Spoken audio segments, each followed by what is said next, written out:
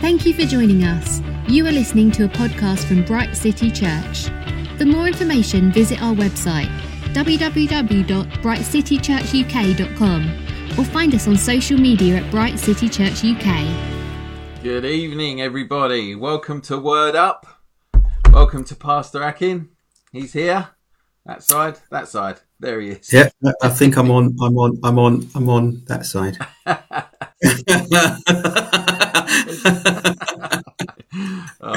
I see the Clarks have all popped up as usual. The diligent students. We've got Dee, Maria, Sharon. Welcome to everyone. And if I've missed anyone, I'm sorry. But share the broadcast, guys, and get people in. We are looking at Revelation chapter 14 tonight, and I can already see that people have had a bit of discussion about this morning's sermon from Pastor Rachel, which was deeply impacting to Bright City Central and quite relevant to what we're going to look at tonight. Pastor Akin wasn't there. He was at Bright City South. But Rachel was talking about the cost of being a disciple and the coming persecutions, which, we've seen all the way through Revelation. And especially in the last chapter, actually, about the beast making the war on the saints to conquer them and then being slain. So, it was quite an impacting sermon this morning. Very relevant, isn't it, to what we're looking at, and even today in different parts of the world, even here in the UK, it's we read it in the papers. It's happening all the time now. It started off by being quite subtle, but now it's becoming more and more. What's that word now? It's let's say not so subtle, more confrontational now, isn't it? So we're beginning to see that even now in this country. So yes, that must have. I might listen to that message then. All the more important to be strong at this time, and and to dig in really, because as Pastor Rachel was saying, it's going to be the true believers that are the ones who stand and the ones that are able to kind of stick to their guns during times of persecution. Well, there was actually some obscene graffiti that had been put on someone had written it on the doors of the church. I didn't see it myself, but Rachel's comment was, "Is that all?" Compared to what could be coming, So it was an impacting sermon, well worth a listen. We spoke. Sorry, Ben, I'm holding us up a bit here, but when you spoke about graffiti, I remember reading once about.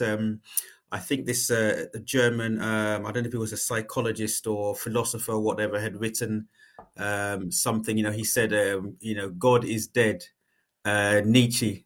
And I think when he died, someone wrote under what that graffiti said, Nietzsche is dead, God. Yes, Friedrich Nietzsche, the philosophy of let's destroy everything because nothing is worth everything, so let's just have nothing. Okay. Vain philosophy is what the Bible calls that. Anyway, let's get into to Revelation 14 tonight. We're probably not going to get all the way through it, so what I was going to do is read up until verse 13, and we'll get up there and see how far we go. So Revelation chapter 14. I'll read. It says, "Then I looked, and behold, on Mount Zion stood the Lamb, with him 144,000, who had his name and his father's name written on their foreheads. And I heard a voice from heaven, like the roar of many waters, and like the sound of loud thunder. The voice I heard was like the sound of harpists playing on their harps, and they were singing a new song before the throne and before the living creatures. Before the 4 living creatures, and before the elders. No one could learn that song except the 144,000 who had been redeemed from the earth. It is these who have not defiled themselves with women, for they are virgins. It is these who follow the Lamb wherever he goes. They have been redeemed from mankind as first fruits for God and the Lamb, and in their mouth no lie was found, for they are blameless. Then I saw another angel fly directly overhead with an eternal gospel to proclaim to those who dwell on earth, to every nation and tribe and language and people, And he said with a loud voice, "Fear God and give him glory, because the hour of his judgment has come. And worship him who made heaven and earth, the sea and the springs of water." Another angel, a second, followed, saying, "Fallen, fallen is Babylon the Great, she who made all nations drink the wine of the passion of her sexual immorality." And another angel, a third, followed them, saying with a loud voice, "If anyone worships the beast and its image and receives a mark on his forehead or on his hand, he also will drink the wine of God's wrath, poured full strength into the cup of his anger. And he will be tormented with fire and sulphur in the presence of the holy angels and in the presence of the Lamb.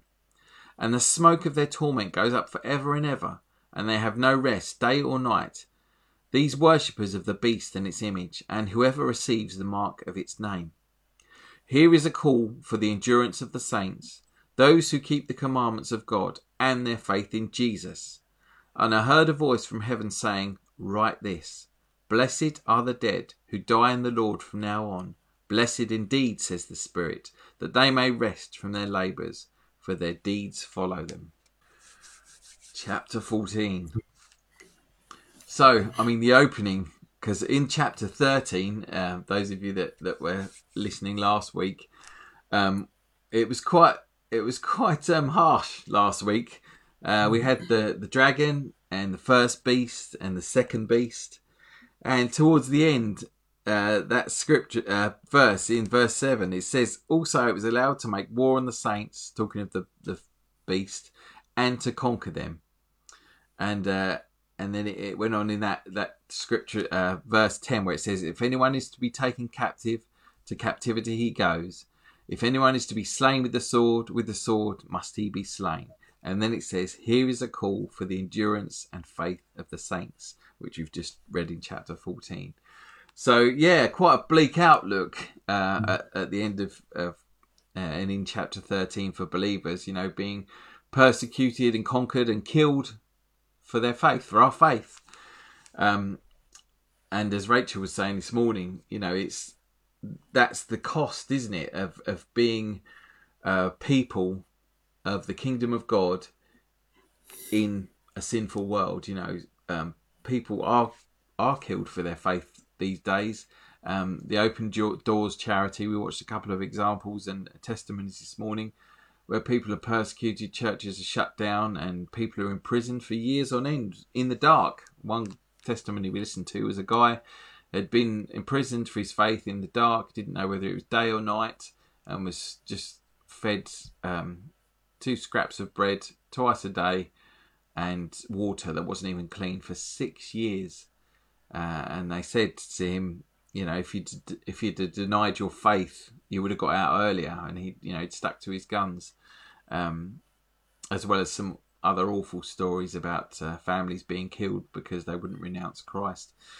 But yeah, there we go. That's the level of persecution that we see through the ages towards Christians, and even going on today. Maybe not in our backyard yet, but definitely around the world.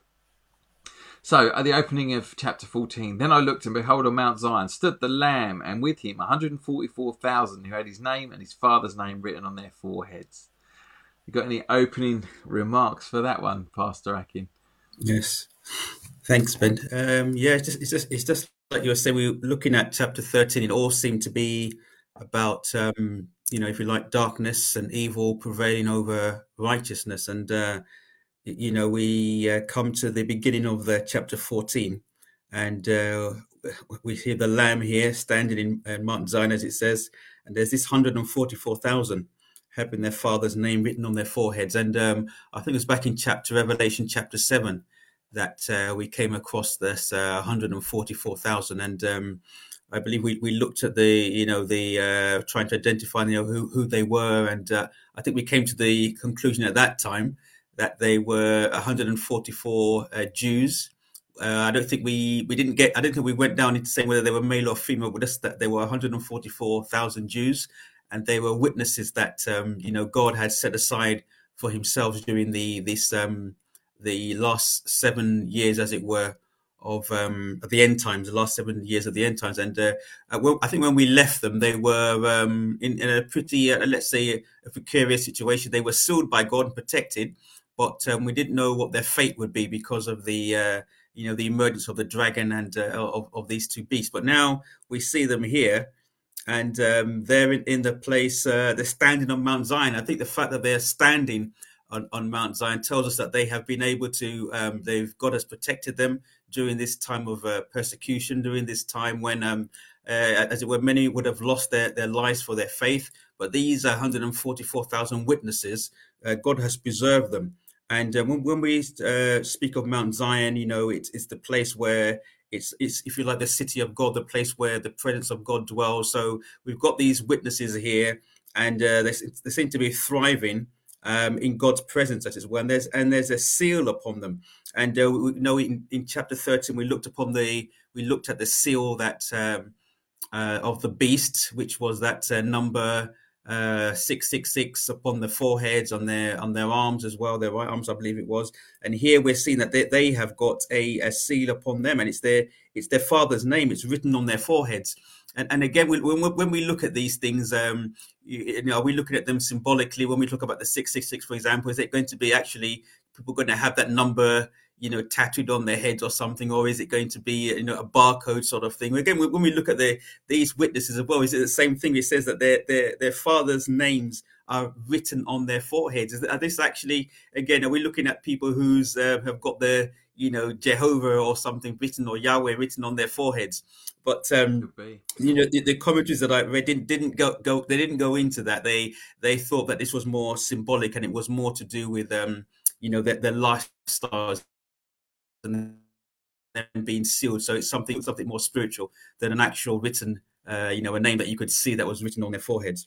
But I guess the great news is that chapter 14 is starting with a more triumphant outlook for the believers, for the Christians who are still alive up until this point at the time of tribulation. So it's a much more positive outlook at the beginning of this. And I think, a lot of times, sometimes it can be reflective of our lives as Christians as well. Sometimes we go through, individually, we go through difficult times, don't we? We go through dark times, and it seems as if, the negative and the darkness is prevailing in our lives. But we should always take hope that, God is always in control.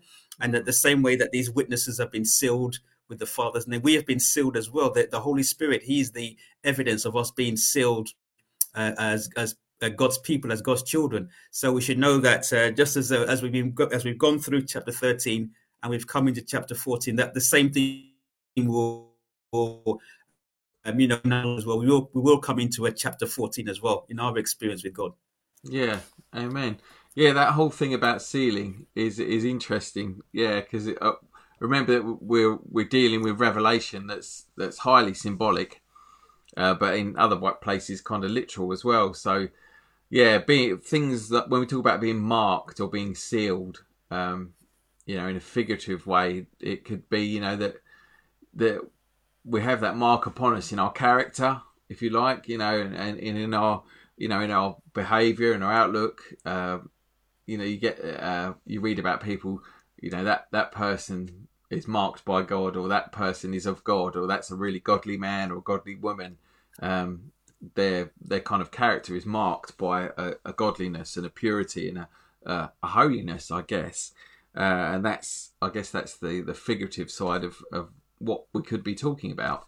But then again, people have been marked and sealed in the Bible by God. Was it Cain, wasn't it, was sealed in Genesis Yes. by God, so that no one would kill him. But yeah, it's like we say, we're dealing with symbolic language, we're dealing with apocalyptic literature. But yeah, I guess it's the seal of God, if you like, is something that's in your heart. Paul talks a lot about being circumcised in your heart. Like Jews were, a mark of a Jew was that they were circumcised outwardly in their flesh to mark them as Jews. But yet Paul talks about circumcision of the heart. That's an inward thing. So there's all that kind of concepts and symbology that can relate. So, but who knows? We might be branded on our heads with the name of the Lord. Who knows? So yeah, we got the 144,000 who seem to be, these super Jews that were sent out to evangelize during the tribulation, and after we read about them in the previous chapter, we read about the great multitude that seems to be the people that come through the tribulation, dressed in white, that may be the fruits of the 144,000's ministry. So yeah, we got this grand kind of scene here of like the heroes, if you like. We've had the dragon and the two beasts in the previous chapter, and the darkness and the evil of Satan. And now we open this chapter with like the heroes appearing, the Lamb, the 144,000, and the great multitude. And I just kept getting in my mind that picture. I don't know if you've watched it, Pastor Akin. Pastor David didn't approve of the Lord of the Rings, but there is a scene in the Twin Towers where they're having this battle, the Battle of Helm's Deep, and there's like a multitude of evil kind of minions attacking the heroes and laying siege to them. And on the hill appears Gandalf, the Gandalf the White, the wizard with this great army, and they charge into this multitude of darkness and with a great light, basically. And I just kept seeing this scene appear before us, this 140,000, the Lamb, here they come, the heroes. But that was the image that was conjured up in my mind. But yeah, not only the appearance of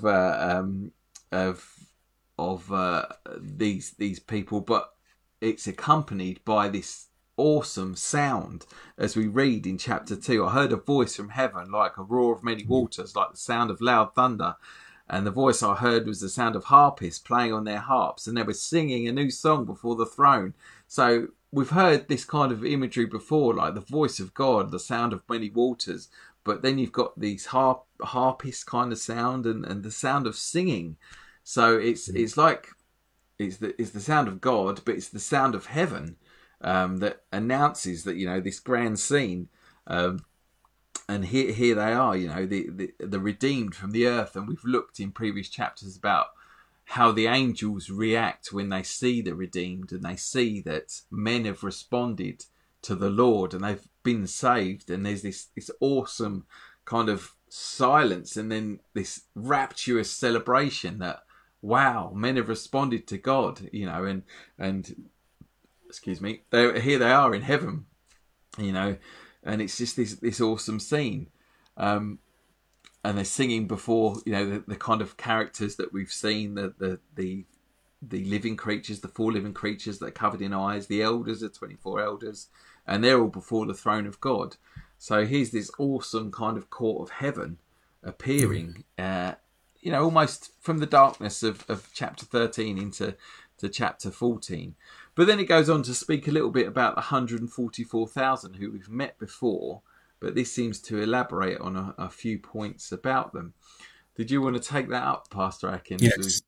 Thanks, Ben. Just also, you're just picking up from what the verse you just read there, where it talks about that song that no one could learn the song that they sang except the 144,000 who were redeemed from the earth. And I was reading one of the commentators was saying that it's a song that only those who are totally dedicated and committed to the Lord would learn that, and it comes out of it's one of the things you mentioned. Actually, it comes out, it's a worship that comes out of their lifestyle, where they have denied themselves, and as the Lord said, they've taken up their cross and they're following Him, and that's where their song comes from. And I think one of them, mentioned, was saying something about, I think it was Paul and Silas when they were in prison, and it says they began to sing hymns while they're in prison, and then there was a great earthquake in the prison, and all of their chains fell off and they were set free. Like you said, it was that sort of, people who, that's their lifestyle. It's one of, the commitment to the Lord and loving Him and following Him, means, worshiping Him in every situation and in every circumstance. And that's why, these particular, witnesses who were set aside for the Lord, that's how they were able to learn that song out of their lifestyle. And like you just said earlier about the mark is maybe the circumcision of their hearts, of their lives, and that's how that where that song comes from. But also I picked up on one or two things about, in verse 4 it says that they were the ones who were not defiled with women, for they were virgins. And I came across a couple of commentators. Some of them were saying that this aspect of their lifestyle was, like you said, they were saying it wasn't literal; it was more symbolic of the purity of their lifestyles, of their holiness of their lifestyles. So maybe they were married or maybe they weren't, but it was at that point when they were aware of that call upon their lives, then they became completely dedicated and committed to God. And he's talking here about the purity of their lifestyles.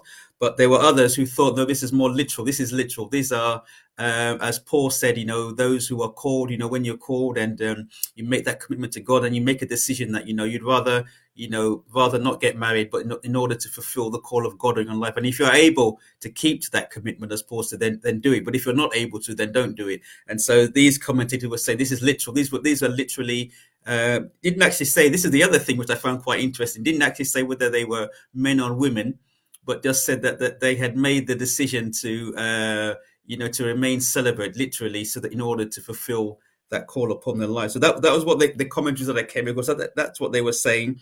So I guess it's you can have a read through that, listeners, and see which one of those, if you like, opinions or viewpoints that you would, you think that John is talking about here.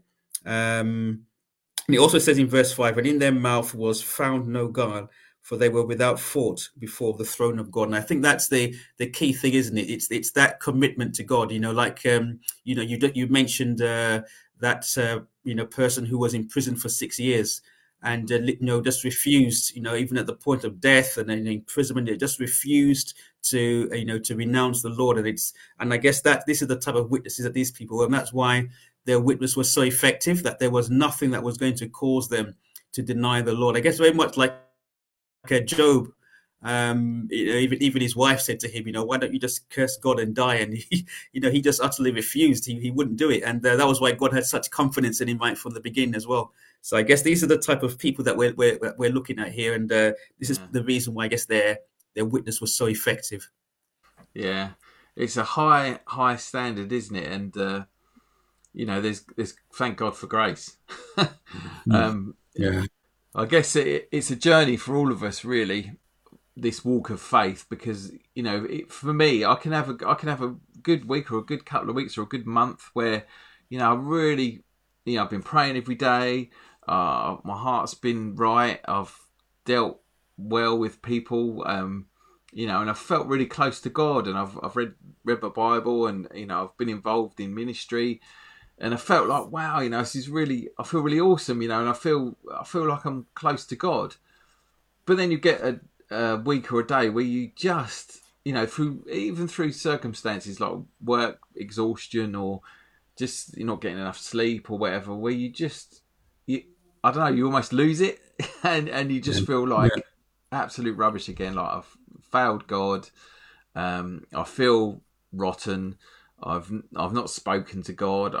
I've chosen what is sin. I've chosen, to take myself away from God and do things that maybe I shouldn't be doing. Watch things I shouldn't watch. Read things I shouldn't read.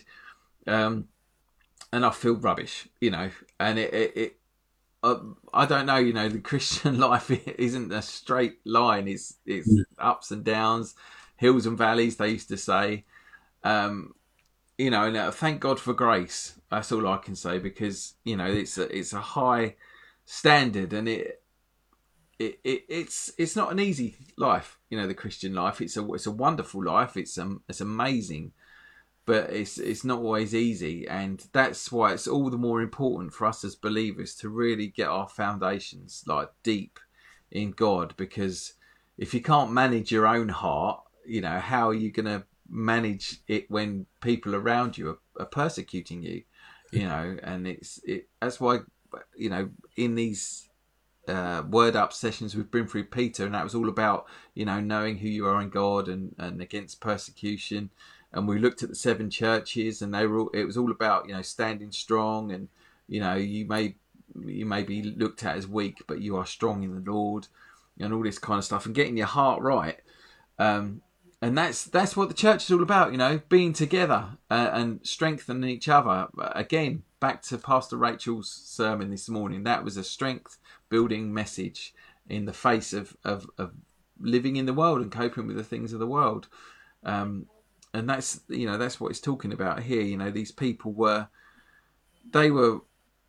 pure in their intentions, and they were righteous in their dealings with men, and that's the aim, isn't it? That's where we all want to be.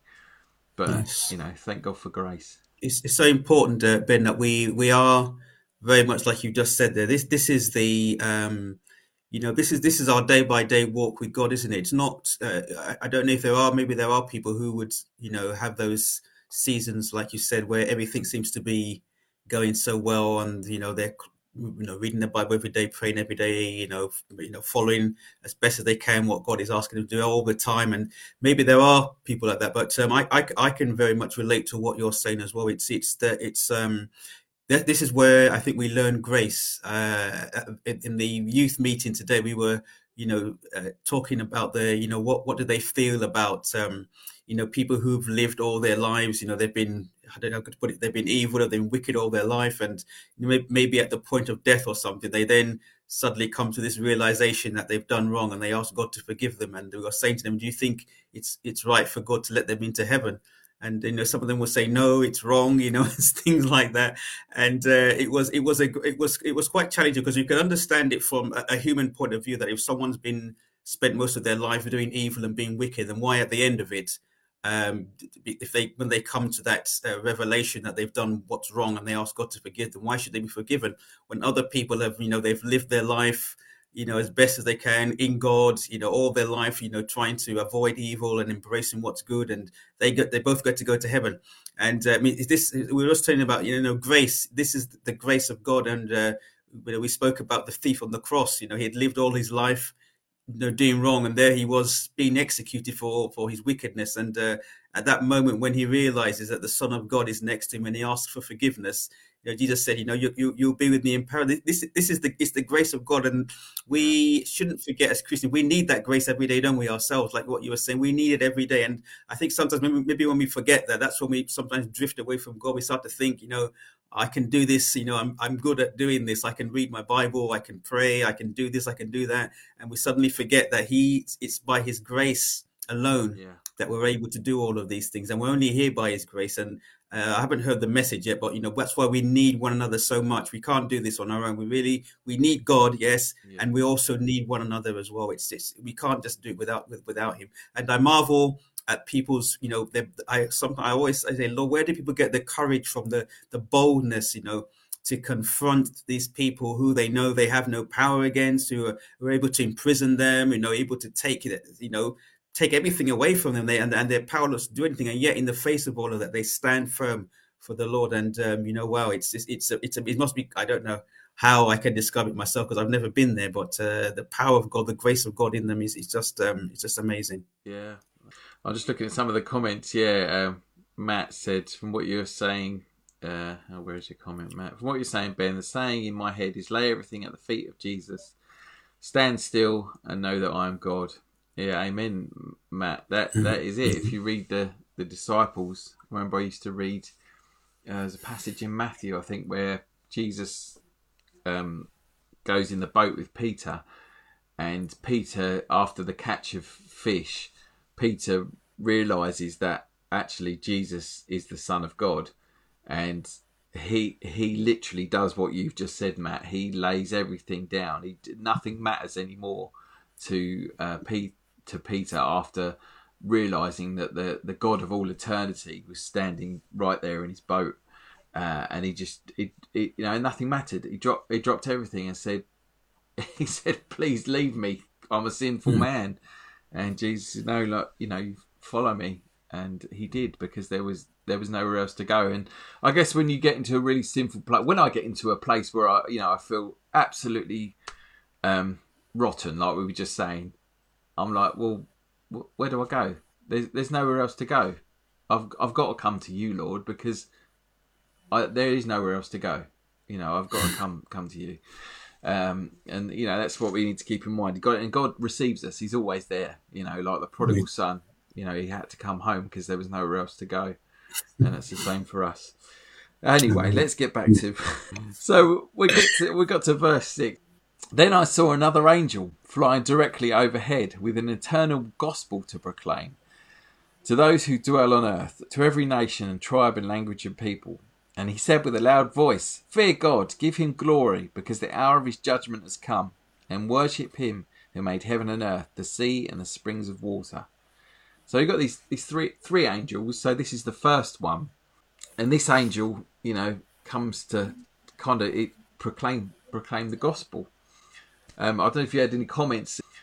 I mean, the first I think comment that I came across was he was saying that it's unusual for an angel to proclaim the gospel. That's something that the responsibility has been given to the church to proclaim the gospel. But he then went on to say, but and then he says it appears that in his opinion, in this particular instance, that it's clear here that this is an angel. This is not an angel as in a symbolic angel, as in a messenger. He did consider the 144, but he says, no, this is a separate. This is not talking about the 144 witnesses now. This is specifically talking about an angel. And as you said, there are two other angels that are also given tasks, which seem to relate to the task that's given to this angel. So it's a very clear-cut, concerted, and connected message that the three of them have got. So this is the first one is preaching the gospel, and we'll see what the other two, what their tasks were. But this is an angel given the task, the mission to proclaim the gospel. And I did come across another who said this is the grace of God. That people who had refused to receive the message from believers, they refused to receive the message, the witness of the 104,000. It's almost as though God is giving them another opportunity to say, look, I've done everything I can. I've sent my son, I've had witnesses, you've had the 144,000. Now I'm actually sending an angel. And that was why I guess that particular commentator was like, no, this is definitely an angel. God is now sending, a being from heaven to proclaim the gospel. And then the final one that I came across, which was really interesting, is angel that because I think Christians over the years have always believed that the responsibility for the gospel was with the church and not with angels. And so what they've done is that they've read this, and he gave some examples of certain, Bible societies and movements in the past. And they have almost kind of said, we are this angel proclaiming this gospel to the whole world. So I think that one of them was is it Wycliffe? Someone looked back up. So these are people who are looking back in history now, and some of them will say, no, Wycliffe, the Bible was translated into English, it went over everywhere in the English-speaking world, so he's fulfilled that. And then I don't know, in another, someone else was looking back and said, no, it was this movement when they took the gospel to the ends of the earth. That was when they proclaimed it. Then further on in history, I think somebody was saying that there is I think it's a satellite or something, and it's actually called Angel One or something. And through that satellite, there's satellite Christian TV going out all over the world, and they actually called it Angel One because we've got three angels here, Angel One, Angel. So they call that satellite Angel One. So this person was saying, Christians are saying, no, we can't be an angel. It's got to be us. We've got to do this. My goodness, I can't. Well, what's Angel 2 satellite and Angel 3 satellite going to say? My goodness. Oh, wow. Yeah, this is, the speculation around Revelation and how people apply it to different things is quite bizarre sometimes. But, who are we? Yeah. So that's the first angel proclaiming the gospel, flying to the highest point of the sky and proclaiming the gospel and to tell all the world. And you think, wow, is there anyone left after the mark of the beast and all this slaughter of believers? Is there anyone left to preach to? So you get a second angel saying, fallen, fallen is Babylon the Great, she who made all nations drink the wine of the passion of her sexual immorality. So that's the second angel. And it talks about Babylon, and Babylon in the Old Testament. You think of the Tower of Babel.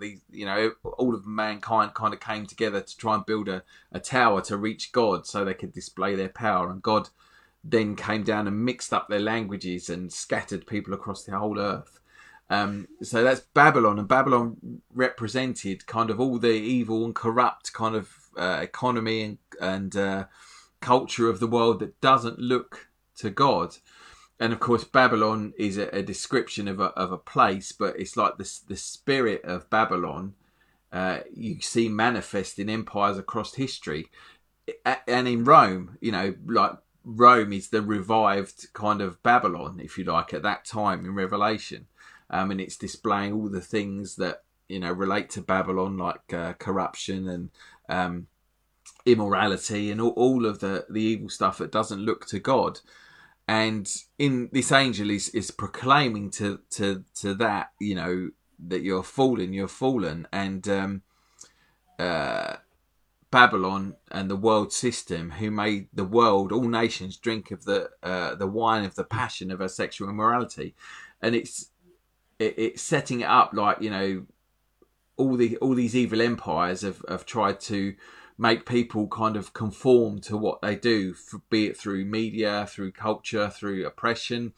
And, you look at our day, we're part of a kind of a culture and an empire. And we spoke a bit last week about the kind of, the dumbing down of some of the internet stuff that we get that kind of just numbs your brain sometimes. And, people need entertainment. People need entertainment, they do.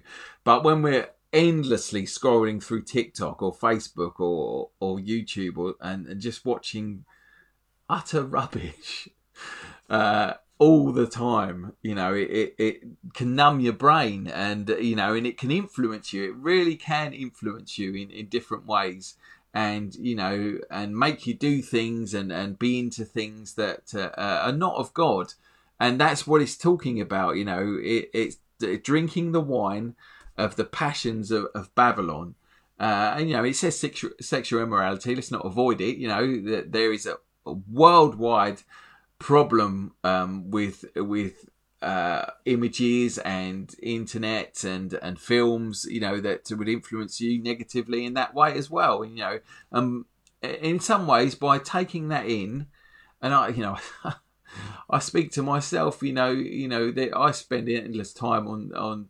I fall into what we call a kind of TikTok hole where you just watch rubbish over and over, and that's how it's designed. Endless scrolling is an algorithm that you do, and I watch good stuff on YouTube. I go to the gym and I work out, and there's lots of good tips on there about nutrition and working out and stuff. But you can fall into this endless cycle of watching just rubbish that numbs your brain. And so that's what it's talking about. You're drinking the wine of these things, and it's addling your brain, and it's influencing you in different ways. And it's saying, that's the world, and the world will fall when it talks about Babylon. And it goes on we'll see later in Revelation 16, where it talks about the city of Babylon being split apart and the world system being split apart. But that's representing, Babylon. So then we get the third angel. And do you want to take the third angel, Pastor Akin? Yes, and it's really just following on from what you just said about this the third angel, and this one is talking about anyone who worshipped the beast and his image, and receives his mark on his forehead or on the hand. It says he also shall drink of the wine of the wrath of God, which is poured out in full strength into the cup of his indignation. Yeah. He's talking about, also goes on to mention it here so that we don't skip over this. He talks about that they're being tormented with fire and brimstone in the presence of the holy angels and in the presence of the Lamb. And again, we were saying about how going through the book of Revelation, it's about this thing about worship. It's so key, isn't it, that the devil really, he's just looking for. He wants that worship, the worship that's due to God alone. He wants that worship, but he is, there's a great subtlety in the way that he does it as well, great deception. So he won't just come out and say, hello, I'm Satan, I want you to worship me. He does things in a much more subtle way. So, it's just this subtlety and this deception. I mean, you were just talking there about TikTok, and that's where the subtlety is, isn't it? It's like, you need to rest, you need a bit of entertainment, and then before you know what's happening, you get sucked into this. It doesn't necessarily have to be TikTok. There are so many other things. There are other platforms. There are other ways, and sometimes it's even things like the little things. I don't want to go into music. Is another one. You could go into certain types of music, and before you know it, they're all leading you into something. Even television programs, even news programs, following, the economy, getting into, the thick money now becomes the overriding, the most thing the thing that you're most passionate about, the thing that takes your attention the most. Is it's all about the money. And there are lots of different areas where this the enemy comes in, and what he's looking for, he's just looking for that worship, anything that will take us away from the love of God. And we read earlier in chapter 13 about buying and selling, that if you don't receive this mark of the beast, then you won't be able, and we were saying, you won't be able to participate in the economy, you won't be able to, we don't know, obviously we're not 100% certain the way it's going to play out, but that seems to be what the scriptures are what we're telling us in chapter 13. You won't be able to buy, and won't be able to sell, and what the kind of constraints and pressures that will bring on our lives and our families. We've mentioned that, we looked at that last week, but there's also a warning here that if we do participate, people that participate in these things, that there is a warning that and this is what this angel, this is the message from this angel, is that God's anger is going to be poured out upon those people. And he goes on to talk about the torment that there. So that there's also this whole subtlety about hell not being a real place, or hell being, it's kind of like it's not literal, but it's symbolic of a place of where there's suffering, or there's no God, or there's no. But this here, he's talking about a torment. He said, and the Bible is saying here that there is no rest from that torment. It's everlasting torment. It said it's that's what it says. It receives they will have no rest day or night. And this is another, I guess, one of those things that even in the church we need to come back to this reality. We need to come back to this truth, that it isn't just about Christians getting to heaven, but it's about other people not going to hell, and understanding that God didn't create hell for people to go. The hell was just for Satan and those fallen angels. They were the ones that were earmarked for this type of torment, but not human beings. And that's the reason why God goes to great lengths, where he sent his son. And that was why the Lord had to go through that horrible death that he went through, and he went through that torment that he went through, because that was the only thing that was the only way that we were going to have, that we were going to be saved from this eternal damnation as well. It was through what he went through, for what the Lord Jesus Christ went through on our behalf.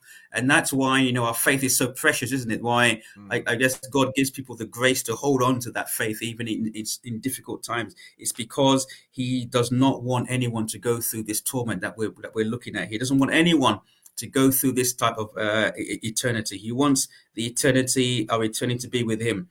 And I guess the other final point I wanted to make here was, and it's something that I'd never considered this before. It says that, I'm just trying to see if I can find this again so I can just read it.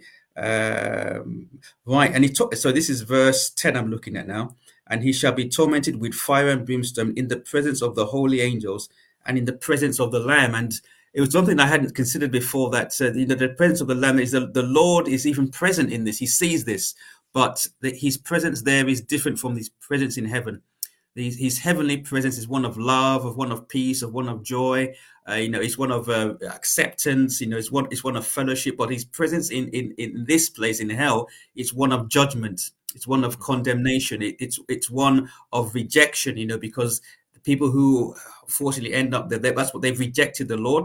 And so now what they're facing here, even though he's there, he says in the presence of his angels and the presence of the Lamb, it's one of judgment. Now he's there to judge. He's not there to accept. He's not there to forgive. He's there to embrace. And it's horrible. And that's why, we remind ourselves of, and we're thankful for what God has delivered us from. But also there's an urgency in our lives as well. We pray that God will work that in us to get this message out to others as well, so that they would know as well. And God will give us the grace, to do that. Amen. Well, let's just wrap up with the last two verses. Again, like we looked at in verse 10, it says, here is of chapter 13, here is a call for the endurance of the saints, those who keep the commandments of God and their faith in Jesus. So it's basically giving you like the gospel, the judgment, and then the damnation. But it's saying, look, here is a call for the endurance, for you to keep going, to keep going, that people don't end up in that place. So, keep going, keep your faith, keep your witness. and keep going, so that you are preaching the gospel by your life. And then he said, I heard a voice from heaven saying, write this, blessed are the dead who die in the Lord from now on. Blessed indeed, says the Spirit, that they may rest from their labours, for their deeds follow them. So again, like back in the previous chapter where it says, those who go into captivity will go into captivity. Those who be slain by the sword will be slain by the sword. And that's for believers. I think we kind of concluded, although it could be applied to the oppressors as well. But, it's saying, blessed are the martyrs of the church, because, their work is done and now they can rest. And what they did in this life will follow them. And it's kind of, that's the call again to endurance for the saints. Keep going. Keep the faith. I know it's hard. We've shared a little bit tonight about how hard it is. But stay strong, stay together and preach the gospel, pursue God with your life, and, get your eye on that prize. That the Lord is the one you stand before, not men. And like we've said all the way through, God is on the throne. He is in control of all of this, some of this awful stuff that we've seen in Revelation. It's the kingdom of God coming. It's the kingdom of God being established against sin, against sinful men, and being established against the devil. And it's our portion. It's our path. It's our kingdom. It's our captain that we're following. And this is, all about what's going on in Revelation at the moment. So we'll end it there, because we're about 10 minutes away from being an hour into this. But we've got to the middle of chapter 14, and we've got a bit to go. But yeah, we've seen tonight the Lamb and the appearance of the 144,000, the great multitude, the heroes on the hill, the light coming into the darkness, and then these three angels that have come and have proclaimed the gospel, the judgments, and the damnations. I've been keeping my eye on the chat. Actually, it's quite lively. Matt saying, "Oh, I watch worship music on YouTube quite a bit." You carry on, Matt. Keep watching your worship music on there. And and the people have mentioned about the series, the Chosen, which I don't know if you've seen it, Pastor Akin, but it was just one of the best ones that I've ever seen. And Jesus is just brilliant in it. I think the best bit that made me laugh out loud was where they go to a house to stay, and the host says, "Oh, one of the rooms is haunted," and Jesus is like, "Oh, I'll take that one." Fantastic. So, any final words tonight, Pastor Akin? No, I think you said it all, Ben. Probably, because I can't shut up. No, not at all. No, it has been amazing, and really just thank God. I think one of the things I keep marveling at, I said, of all the books in the Bible, if to choose to go through like this would have been the last one. But it's just been so amazing to be given the opportunity to go through it, and I've just been so blessed through just preparing for them, and that actually on the podcast itself. So yeah, thank God for His word. That's what I'm going to say. Be blessed, everyone. Good night. God bless everyone. Good night. Bye.